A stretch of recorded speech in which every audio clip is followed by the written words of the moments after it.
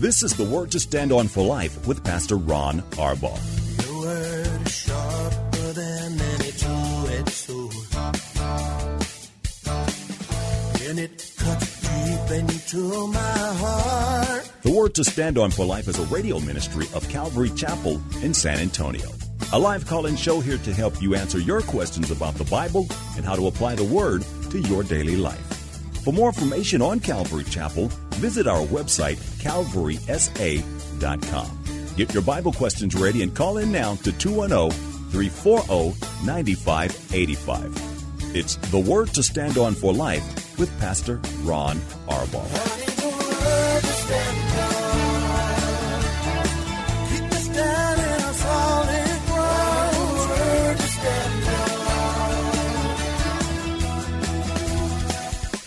Welcome to the show. We just had a downpour here in the Universal City area where our studio is, so please be careful out there.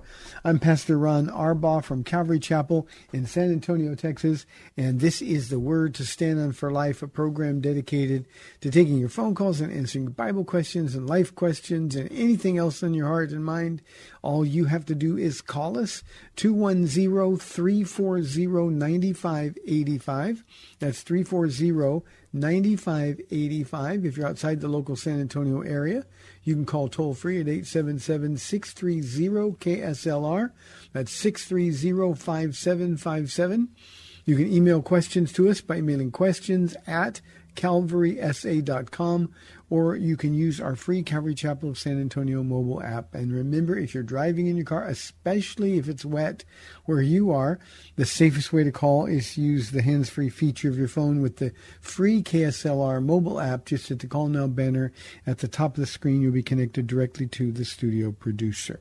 Hey, thanks for tuning in. I hope you had a great weekend at church. We did. Had a wonderful Afterglow Friday night. You know, it's been with the pandemic. It's been a very long time, I think more than a year and a half about since our last Afterglow. And that's a time when the gifts of the Spirit are able to flow a little bit. And we can just let the Spirit of God minister to the body, through the body. And we just had a wonderful turnout and a wonderful time. The Lord really spoke to our heart. And I had this sense that he was really trying to get deep. And then when we came here on Saturday morning for corporate prayer, Paul and I were both remarking that there was a lot of sadness, people really dealing with things, and that's what God wanted to do. So I hope you had a great weekend at church as well. One final thought before we go to a phone call. Tonight we have our men's and women's and youth Bible studies. You can bring the whole family at 7 o'clock. They meet together for worship and then they go their separate ways.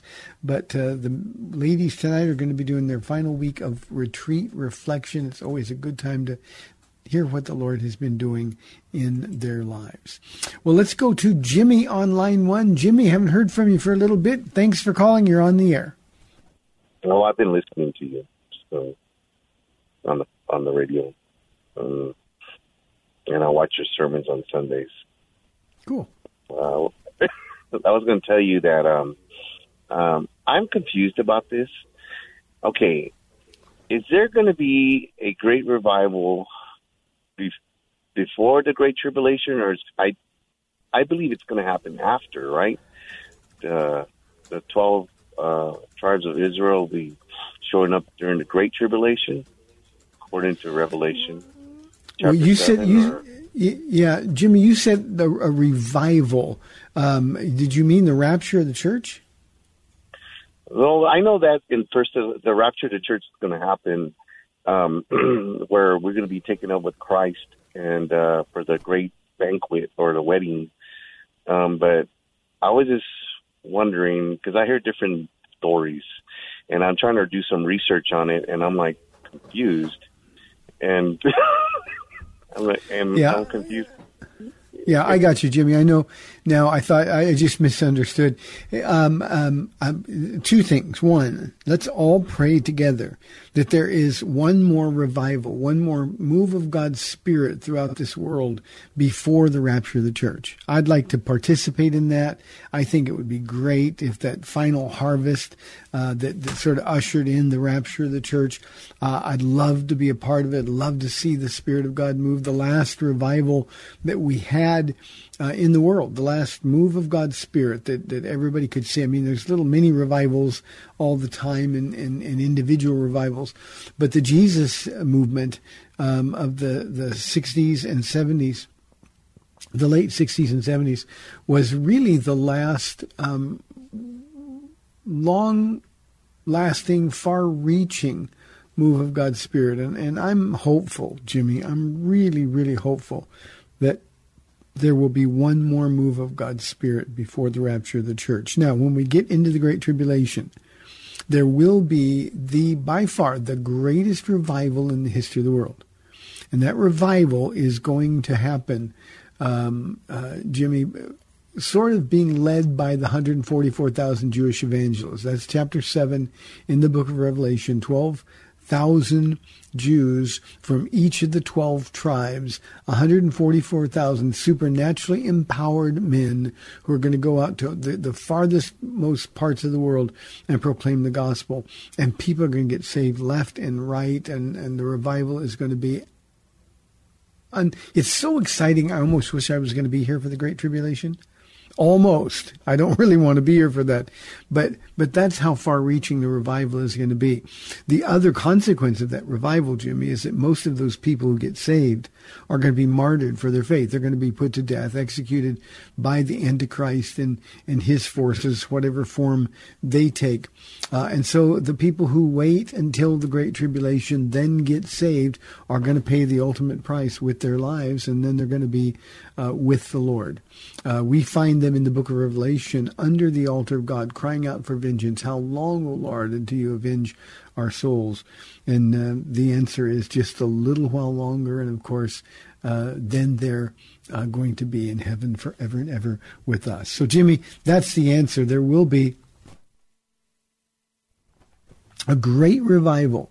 But it's going to cost people everything. You know, Jimmy and the rest of you in the audience, I had somebody tell me one time, said, well, you know, I'm not sure about Jesus now, but if there's a rapture, then I'll be sure, and that's when I'll get saved. And I always tell people, look, if you won't get saved now when grace is free, when it costs nothing, what makes you think you're going to receive Jesus Christ when it's going to cost you everything, including your life? So, Jimmy, that's the thing that we got to look forward to. We can pray for one more revival, and then we're going to be with Jesus, and then there'll be the greatest revival in the history of the world. Jimmy, really good to hear from you. Thank you for calling. Let me get to a question from Charles.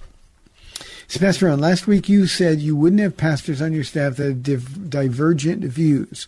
Why are you afraid of being challenged? Charles, that's a little bit judgmental, I think. Don't you think that's a little judgmental? I explained to the question last week why I wouldn't have divergent views. It has nothing to do with being challenged. I know what I believe. I know why I believe it. God has given us a work to do here, and the people that we want around us are people who have a similar vision, different gifts, different personalities, and different styles, but they've all got a similar vision, and we're all walking together. There's nothing worse that could happen. If there was somebody on my staff who believed, and I'll just use this as an example because it's always a lightning rod, well, I'm a Calvinist, and I think Calvinism is the only way. And imagine me teaching a Bible study and then him going to people and saying, well, you know, I don't think what Pastor Ron said was right. We want people to be able to walk together. Amos 3:3 says, how can two walk together unless they agree to do so? And we here at our church, Calvary Chapel of San Antonio, we're all going the same direction. We've bought into the vision that God has given us. We're thrilled to be a part of what he's doing. And, you know, division in the body is not a good thing.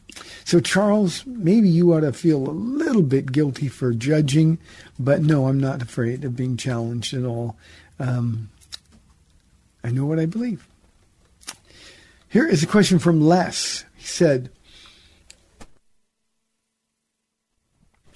Les says, what is your opinion on pastors who work secular jobs and pastor their church?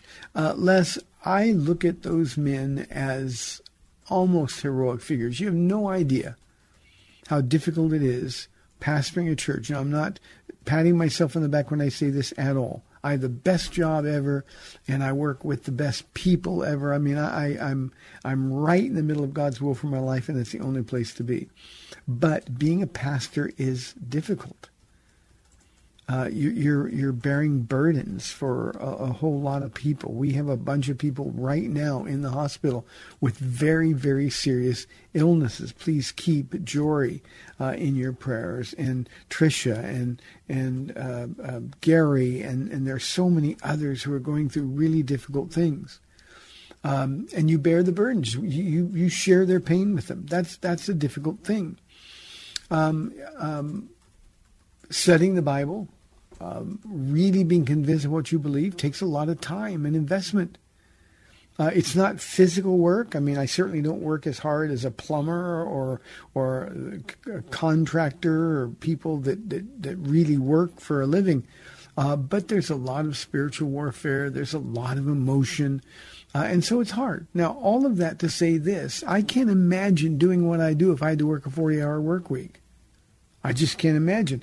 These guys who work during the day and study at night and prepare Bible studies once or twice a week, and they also have families at home to support, those are people that demonstrate what commitment really is about. They're like the Apostle Paul when he said, I'm willing to spend and be spent.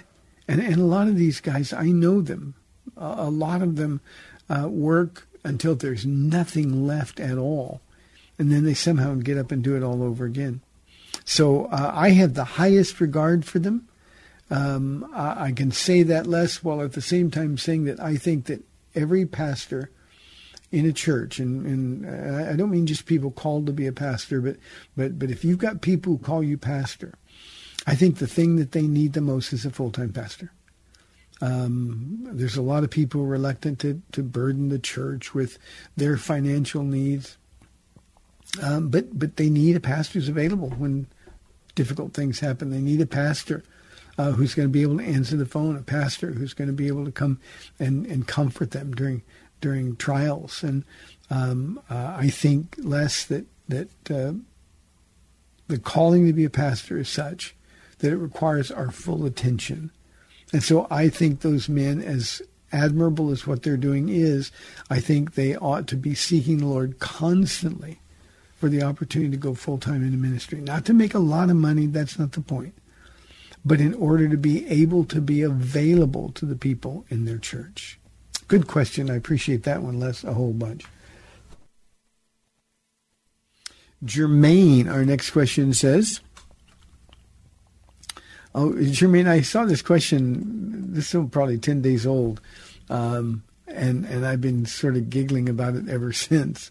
Jermaine asks, how does a pastor stay humble and avoid being filled with pride? I didn't know the questions today were all going to come up about pastors. Somebody with a real pastor's heart has no difficulty staying humble. Believe me, God humbles us. The people that we have the privilege of serving, they humble us.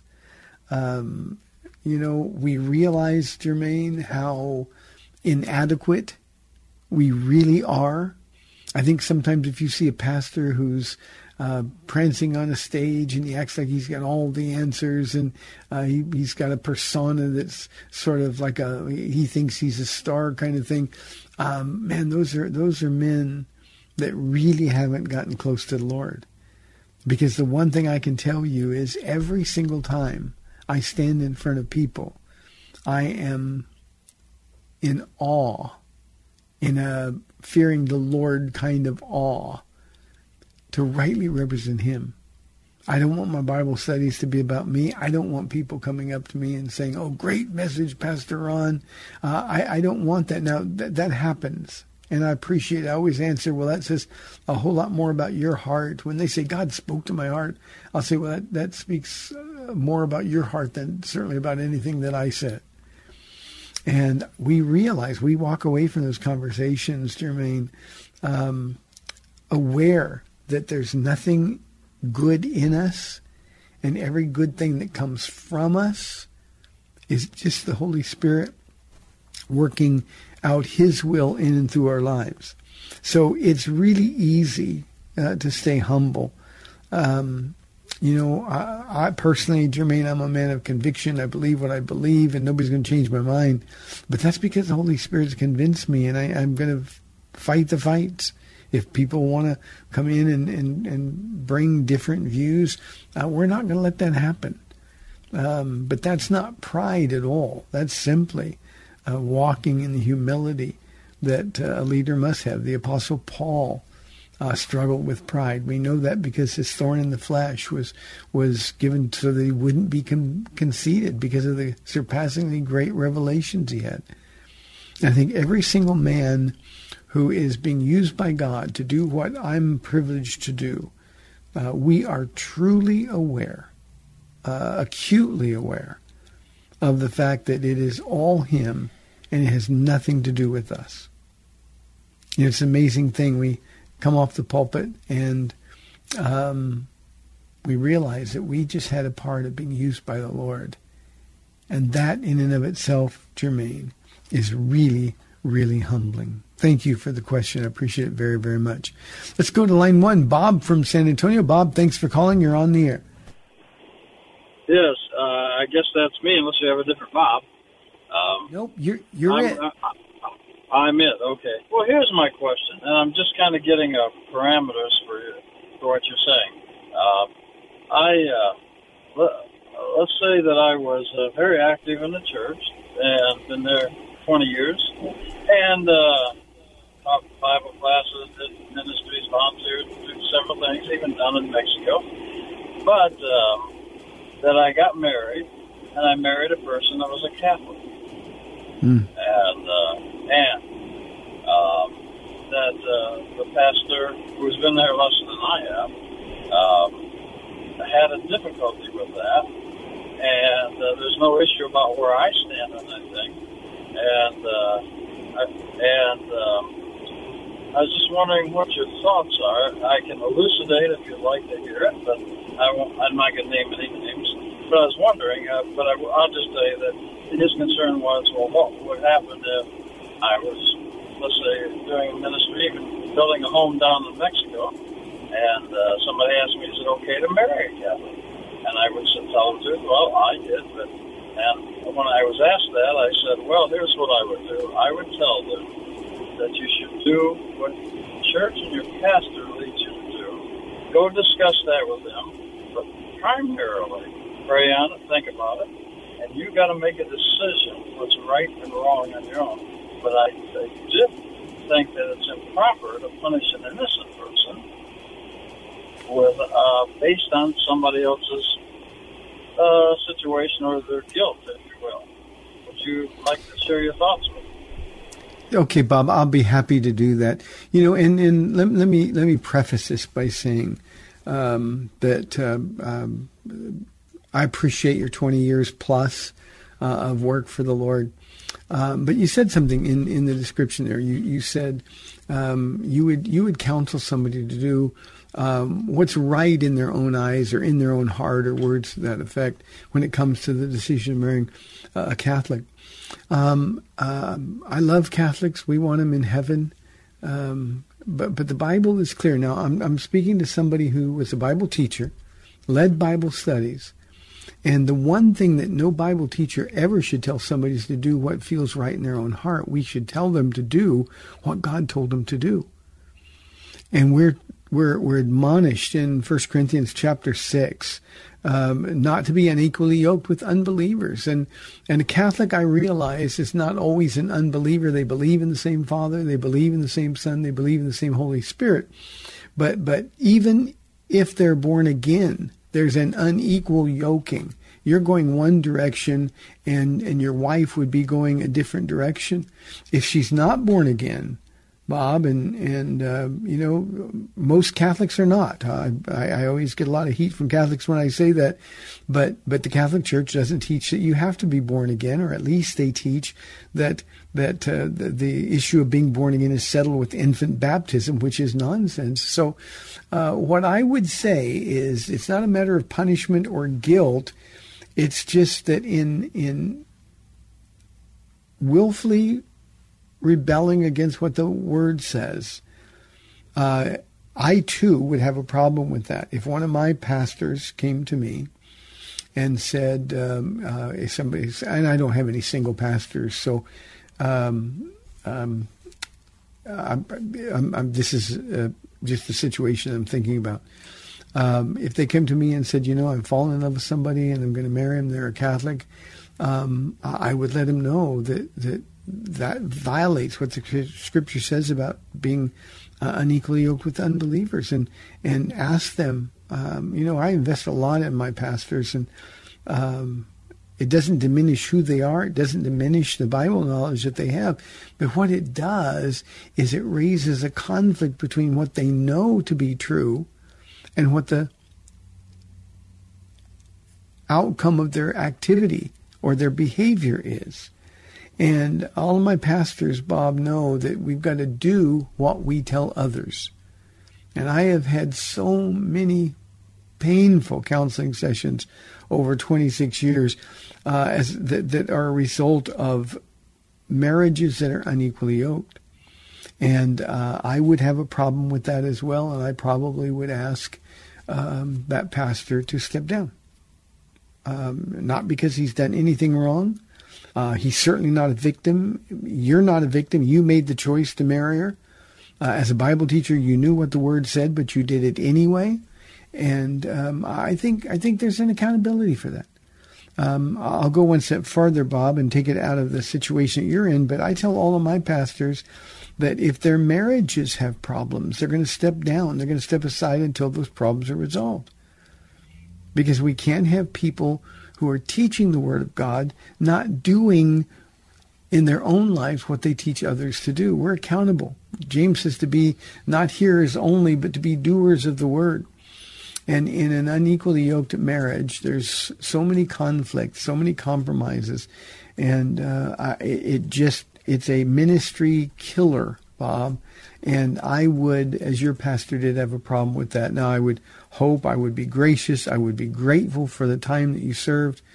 But I can't envision, now, it's always dangerous to say things like this, but most of my pastors have been with me for a very, very long time.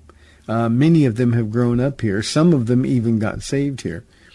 And I can't imagine that happening to any one of them, because these are issues that have been settled. Let me say one thing else. I'm going to have Pastor Chris Garcia, who is a pastor we sent out to plant a church in central Mexico. I can't say the word. Pajacuran, Mexico.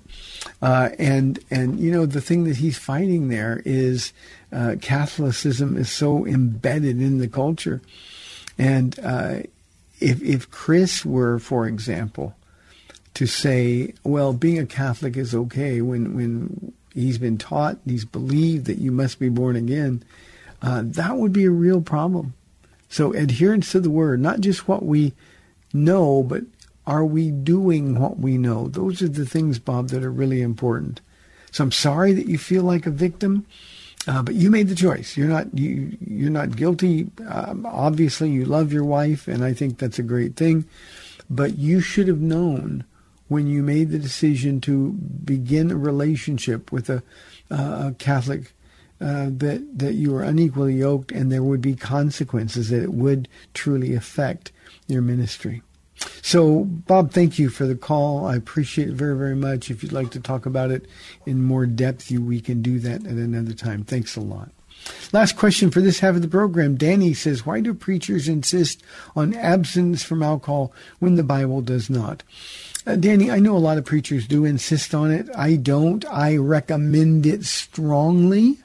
Nothing good happens from alcohol. Nothing good ever happens from alcohol.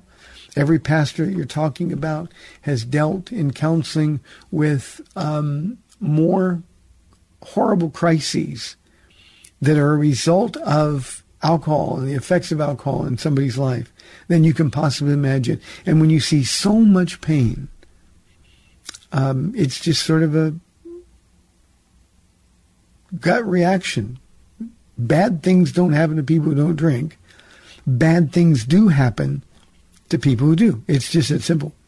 And what we tell people here at Calvary Chapel is I wish the Bible said drinking alcohol at all was a sin, but it doesn't.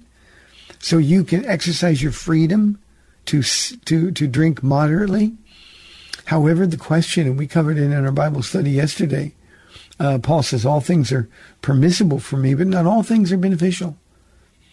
And there's no conceivable way that drinking alcohol at any level is beneficial to your walk with Jesus. It doesn't bring you closer to Jesus.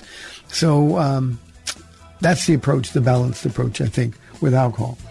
We've got 30 minutes left in the Monday show, 340-9585, or toll free 877-630-KSLR. We'll be back in 2 minutes.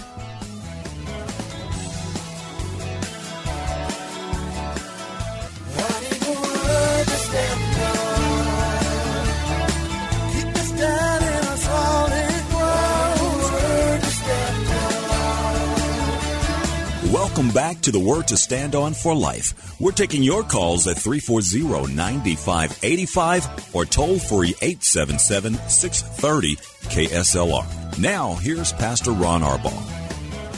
Welcome back to the second half of the program, 340-9585 or toll free 877-630-KSLR. Let me save everybody some emails and angry phone calls. I want to make this clear. I get asked a lot of Catholic questions. I don't bash Catholics. I'm a guy who really believes that the Bible is the Word of God. I believe that Jesus is in charge. I'm his servant, and we have to do what he tells us to do. And when he tells us, in this case, not to be unequally yoked, there is a price to pay, a consequence for disobedience. And we who are Bible teachers are more accountable. To whom much is given, much more is required, Jesus said. So we love Catholics. If I asked in our church how many people in the church came from Catholic backgrounds, more than 90% of the people in this church would raise their hands. But we want Catholics saved. We want them in heaven. And you don't get to heaven by being a Catholic. You get to heaven by being born again, believing in Jesus Christ, and living a life committed to his lordship. And that's simply not characteristic of Catholics or the Catholic Church. So save yourself the time of being angry and typing me angry messages. Here's a question from Nathan. He says, Jesus told people he healed to go and sin no more. Why then are we so tolerant of people continuing to sin? And should we get to a place where we do not sin any longer? Two different questions, Nathan. You're right. Jesus told people to go and sin no more. That was important. He said that to the woman who was caught in the very act of adultery. He said that to the man that was healed at the pool of Bethesda. But that's something that we should tell everybody. When you say, why are we so tolerant of people continuing to sin? I don't think we are in the church. I think we are aware that people sin. They make terrible, terrible choices. But we're not tolerant of it. When we know people are sinning, we talk to them about it. We insist that they do, that they change, that they repent. But the truth is, we can't make people stop sinning. I had a question from a young man that was asking me about if divorces are forbidden, why do we allow people to get divorced? We can't tell people what to do. So no one's tolerant. Now, progressive churches, of course, are, but they're not really Christian churches. But I don't think real churches are tolerant of sin at all. And we warn them continually as we teach the Bible about it, because the Bible warns them continually. So, Nathan, we tell people exactly the same thing. When somebody comes and gets saved, we had people get saved here yesterday, and when they come up, we let them know, now go and sin no more. You don't have to sin anymore. In fact, my message yesterday from 1 Corinthians chapter 10, especially at the beginning when we were talking about verse 13, is everyone who leaves this Bible study is accountable, because now we know we never have to sin again. Now we will, we're weak, we're flesh and blood, but we don't have to. And when we sin, it's on us. It's disobedience. So, Nathan, I don't think we're tolerant of people who continue to sin. Now, the question that should we get to a place where we do not sin any longer, Nathan, that's not going to happen until we get to heaven. We still have the sin nature. The Apostle John says, if any of you out there says you have no sin, he's very blunt. You're a liar and the truth isn't in you. So we're going to continue to sin, but we should sin less and less and less and less. We should always be aiming for perfection. We should be wanting with all of our heart to be without sin. But when we sin, we have an advocate, the Lord Jesus Christ, who, if we confess our sins to him, he will be faithful to forgive us and cleanse us from all unrighteousness. So, unfortunately, Nathan, as long as we are in these flesh and blood bodies, we're going to sin because we have a sin nature. But we don't need to keep sinning.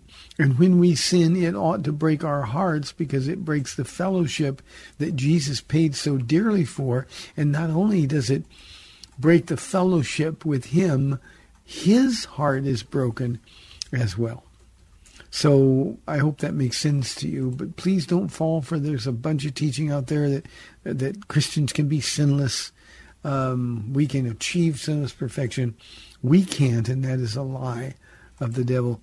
In fact, again, in my Bible study, the Bible study said, be careful, for those of you who think you stand in the face of temptation, lest you fall. I think we can be caught off guard. Here's a question that was just called into the studio from Tom. Why is the Pope considered the vicar? The vicar is just the voice of God, the God's spokesman on earth. And the Catholic Church declares that the Pope is God speaking here he's speaking for God with the authority of God on earth. We know, Tom, that that's not true. We know that it's not true. The Bible is the Word of God. Jesus was the living Word. Now we have the written Word. And the Bible is the voice of God on earth. And the Holy Spirit is given to each and every one of us who are truly born again, so that we can understand and then obey what the Bible says. But, when somebody says, I'm an apostle, that's a self-proclaimed title. Well, the Pope has been given that title by the church throughout the centuries, and that's tradition. It's just sort of like the Pope is the final voice, but that's just not true. Paul, in writing to the church of the Hebrews, he said in the past, and there's only two ways that God has ever spoken to people. He said in the past, God has spoken to us in many ways and in various times through the prophets. But in these last days, the days that we're in, Tom, in these last days, he's spoken to us in Son, literally. That means Jesus is his final word. And that's why the Word of God is so important. So a Catholic would give you an answer. It talks about tradition and the office of the Pope being handed from one to another, the meeting of the cardinals where the Pope is elected as the hand of God moving to select the man that would be his voice on earth. But we just know that's sort of useless tradition, and it's not true at all. Here is a question from Rob. He said, I want to know what you think is the greatest threat to biblical Christianity today. Oh, Rob, the greatest. There's so many. Let me start with the not so greatest. Spiritual laziness. We are a biblically illiterate world. and especially here in the West. And as long as we're lazy, the enemy is going to pound us, and he's going to have opportunity after opportunity to destroy the church. And we know that the church will not be destroyed. The gates of hell will not prevail. But believe me, biblical illiteracy, the lack of solid Bible teaching, and the lack of interest in learning the Bible in the pews is a huge, huge threat. And certainly the enemy uses that to weaken the church and for us to fall into compromise. I think it's also true that comfort is a threat to biblical Christianity. Again, especially here in the West, we think that if we serve God, everything should go well with us, and we don't realize that the church has been built throughout the centuries for 2,000 years. The church has been built on the blood of the martyrs of the church, people that were persecuted. The church has always grown.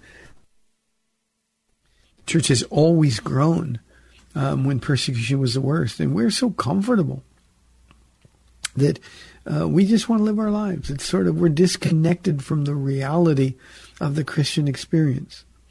So I think comfort, prosperity is a threat. Now, let me get to the thing that I think is the greatest threat. I think that we have just decided as a culture that the Bible is no longer the Word of God. And I think, Rob, the great falling away that 2 Thessalonians chapter 2 speaks about has already begun. It has already begun. I think we have entered that time where the world is now being made ripe for the appearance of the Antichrist. That day will not come until first there be a falling away or a great apostasy. And I believe with all of my heart, now you know if you've been listening to this program, that I think Jesus is coming at any time. I think that falling away is what we're watching happen. We're seeing, forget nations, I'll just talk about the professing church of Jesus Christ. We're seeing so-called Christian churches embracing perversions of sexuality. We're seeing in churches, mostly charismatic and or prosperity churches, we're seeing a proliferation of women preachers in the pulpits simply because they don't care what the Bible says. We're seeing sin accepted. Isaiah chapter 5 says, speaking of Israel, but it applies to us as well. We live in a time where good is called evil and evil is called good. A time where we're no longer ashamed of sin. And that's the falling away, Rob, that has already started, that will precede not only the rapture of the church, but then to follow the Great Tribulation. So those are what I think is the greatest threat to biblical Christianity. Let me ask you the question, though, Rob, and this is for everybody in the audience. I think the important thing is will we sit down and identify the greatest threats to our own Christian walk? I mean, we can talk about what's happening in the greater body of Christ, but what about the threats to our own walk? Have we gotten to the place where we really hate sin? Are we repenting when we find ourselves in disobedience? Are we spiritually lazy? Have we fallen out of love with Jesus? I think all those things are things that we really have to be concerned about. Let's go to Jeff on line 1. Jeff, thanks for calling. You're on the air. Hi, Pastor Ron. I'm calling from San Antonio. I'm not in San Antonio anymore. He gets it wrong. It's San Antonio. I got you. And Sam is giggling over here. Yeah, I think you said that last week once yourself. Calvary Chapel in San Antonio. And I must have been delirious, Jeff. Yeah. Well, last night I was delirious because I was dreaming all night. You're not going to believe this, but all night about donuts and sea monkeys, and I have no idea where that came from. Somebody, Jeff, funny story, really quickly. This morning, somebody knocked on our door and handed Paula a bag with 2 donuts in it. I said, look, I'm the old guy on a diet who craves donuts. You can't do that to me. They did that on purpose, I'm sure. I think it was rather to kind of be funny. Hey, you were just talking about the threats to our own walk, and that dovetails into what I wanted to ask you to comment on. And it was from your sermon yesterday, but from that verse in 1 Corinthians 10:23, the believer's freedom, our right to do anything, but not everything is beneficial, not everything is constructive. And I'm just going to let you go to town on that, Pastor, and I'm going to hang up the phone. We'll see y'all later. Love you. Bye. Thank you, Jeff. God bless you. Jeff talking about, I did an illustration in the study yesterday about a guy who was on a diet but craved donuts, an old guy, and I told our church, now this is autobiographical, but I said, he said, okay, Lord, if you don't want me to have a donut, just don't let there be a parking place in front of the donut shop. And sure enough, when he got to the donut shop, there was a parking place right in front of him. Okay, Lord, you guess you want me to have a donut? And the Spirit of God spoke to him and said, yeah, but that was your 20th time around the parking lot waiting for the spot.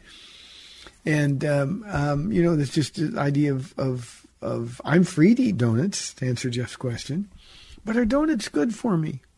Now, when the donuts were dropped off today, my first thought was, well, wait a minute.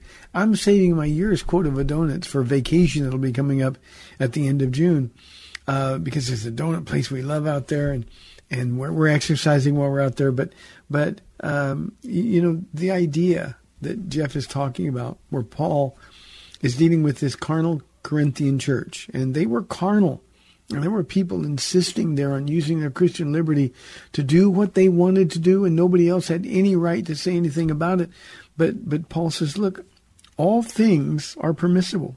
In other words, and this is a 3-chapter Bible study in the sense that this whole line of thought started way back in chapter 8.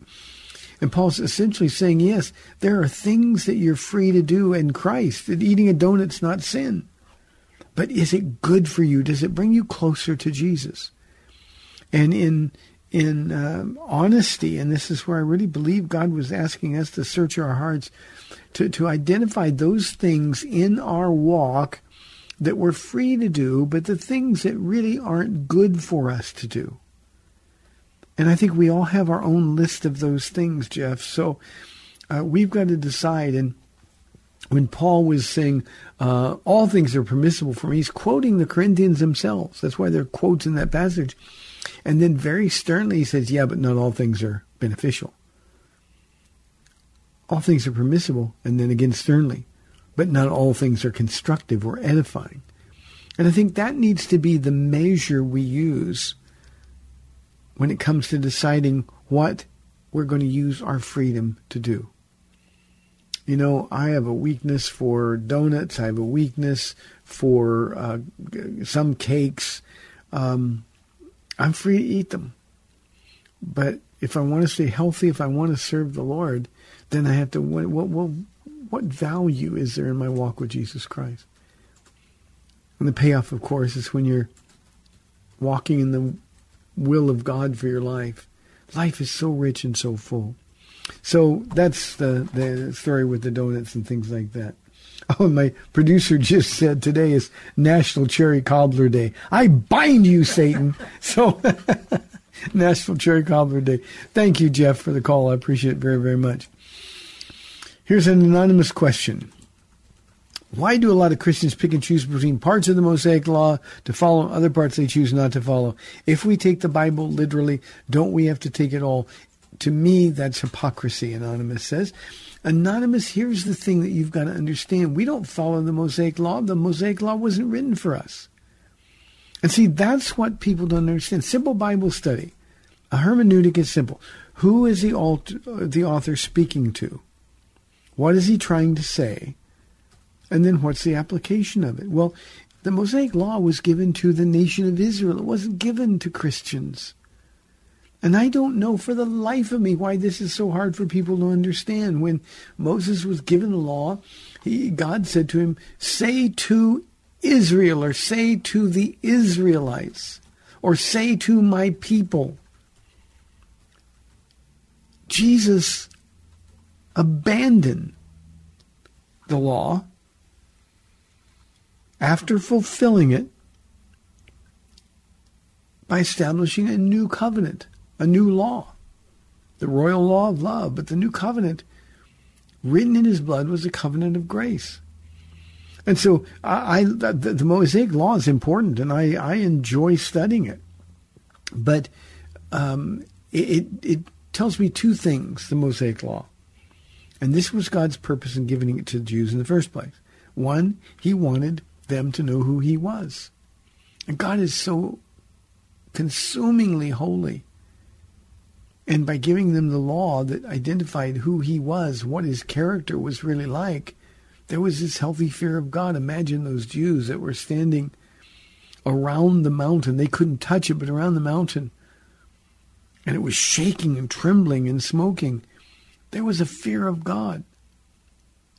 Well, the reason that they need to fear God was because God wanted them to live in a way that was different from the pagan peoples around them, so that those pagan peoples could see that the Jewish God was different, the God of Abraham, Isaac, and Jacob.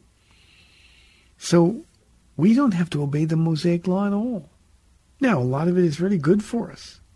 If you look at the Ten Commandments, just the beginning of the Mosaic law, if you look at the Ten Commandments, 9 of them are repeated in the New Testament. The only one that's left off is Sabbath worship. So, Anonymous, be a workman, rightly dividing the word of God. Study to show yourself approved, so that you don't get trapped in questions like this. The Mosaic law was for Israel. Jesus fulfilled it. Does it still tell us who God is? Yes, it does. More importantly, it demonstrates our need for Christ. In fact, in the New Testament, Galatians, Paul writes that the law was put in charge to lead us to Jesus, a schoolmaster. The idea of looking at the law is to say, I can't keep this. And then we say to a merciful God, I need help. And that's the purpose of the law. Having been fulfilled by Jesus, we don't have to quibble over which parts of the Bible to take. So if you want to take the Bible literally, and we should whenever we can, you don't take the Bible literally when David writes, let the trees of the field clap their hands. Trees don't have hands. So obviously that's not literal. It's metaphor. But every time you can, take the Bible literally. And if you're going to take it literally, then you realize that he was speaking to Israel with the law. And he wasn't speaking to you or to me. Here's a question from Robert. He says, what does it mean that a pastor or an elder must manage his household well? Robert, let me start off with what it doesn't mean. It doesn't mean that somebody is disqualified from the office of pastor or elder. And by the way, pastor and elder, as you read them in the New Testament, are the same things. We've changed the meaning of the words over the course of time throughout the centuries. But as it relates to the pastoral epistles and talking about appointing elders in the churches, that's the office that we would call the pastor of a church. It does not mean that if a pastor has an unbelieving child, then he's disqualified. It doesn't mean that if the pastor's wife commits sin and runs off, then the pastor's disqualified. What it does mean is that his household needs to be governed by the very word of God. You know, we're not responsible. As a pastor, I'm not responsible for the choices adults make, even if those adults are related to me. But I am responsible to God for how I respond to those bad choices they make. And a pastor, to manage his house well, needs to be a man who is the spiritual head of his household. I could never have a pastor whose wife was the head of the house. I just never could do that, because that wouldn't be managing the household well. I couldn't have a pastor who allowed his children to sin in his house. A child needs to understand this house belongs to Jesus. We belong to him. As long as you live in this house, we're going to honor him. Now, we can't make them believe, but we can make them behave. And there needs to be consequences if they don't. So that's what managing his household well. Let me also say this, and this will be the last question that I get to today. But it also means that the pastor elder has to have a home that just oozes Jesus, meaning there needs to be love in that house. There needs to be kindness. You know, in a pastor's home, Robert, there should never be raised voices in anger. Arguing should be a thing of the past. You have different opinions, different ideas, but a pastor says, well, let's find out what God says, and then the husband and wife equally yoked, then do what God tells them to do. So that's managing the household. It's making sure that time and attention is given to Bible study, family devotions. The pastor needs to be a man who partners with his wife in the raising of children, in the issues of the everyday 21st century house. He needs to be a man who prays with and for his wife and his children.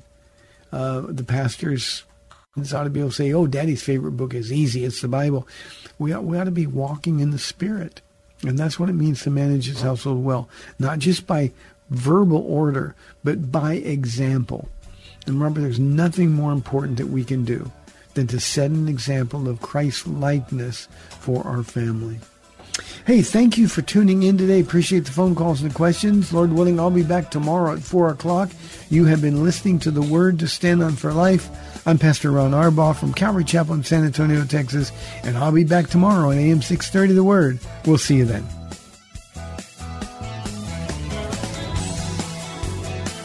Thanks for spending this time with Calvary Chapel's The Word to Stand on for Life with Pastor Ron Arbaugh. The Word to Stand on for Life is on every weekday afternoon at 4, and Pastor Ron invites you to find out more about Calvary Chapel at calvarysa.com. The Word to Stand on for Life was sponsored by Calvary Chapel of San Antonio.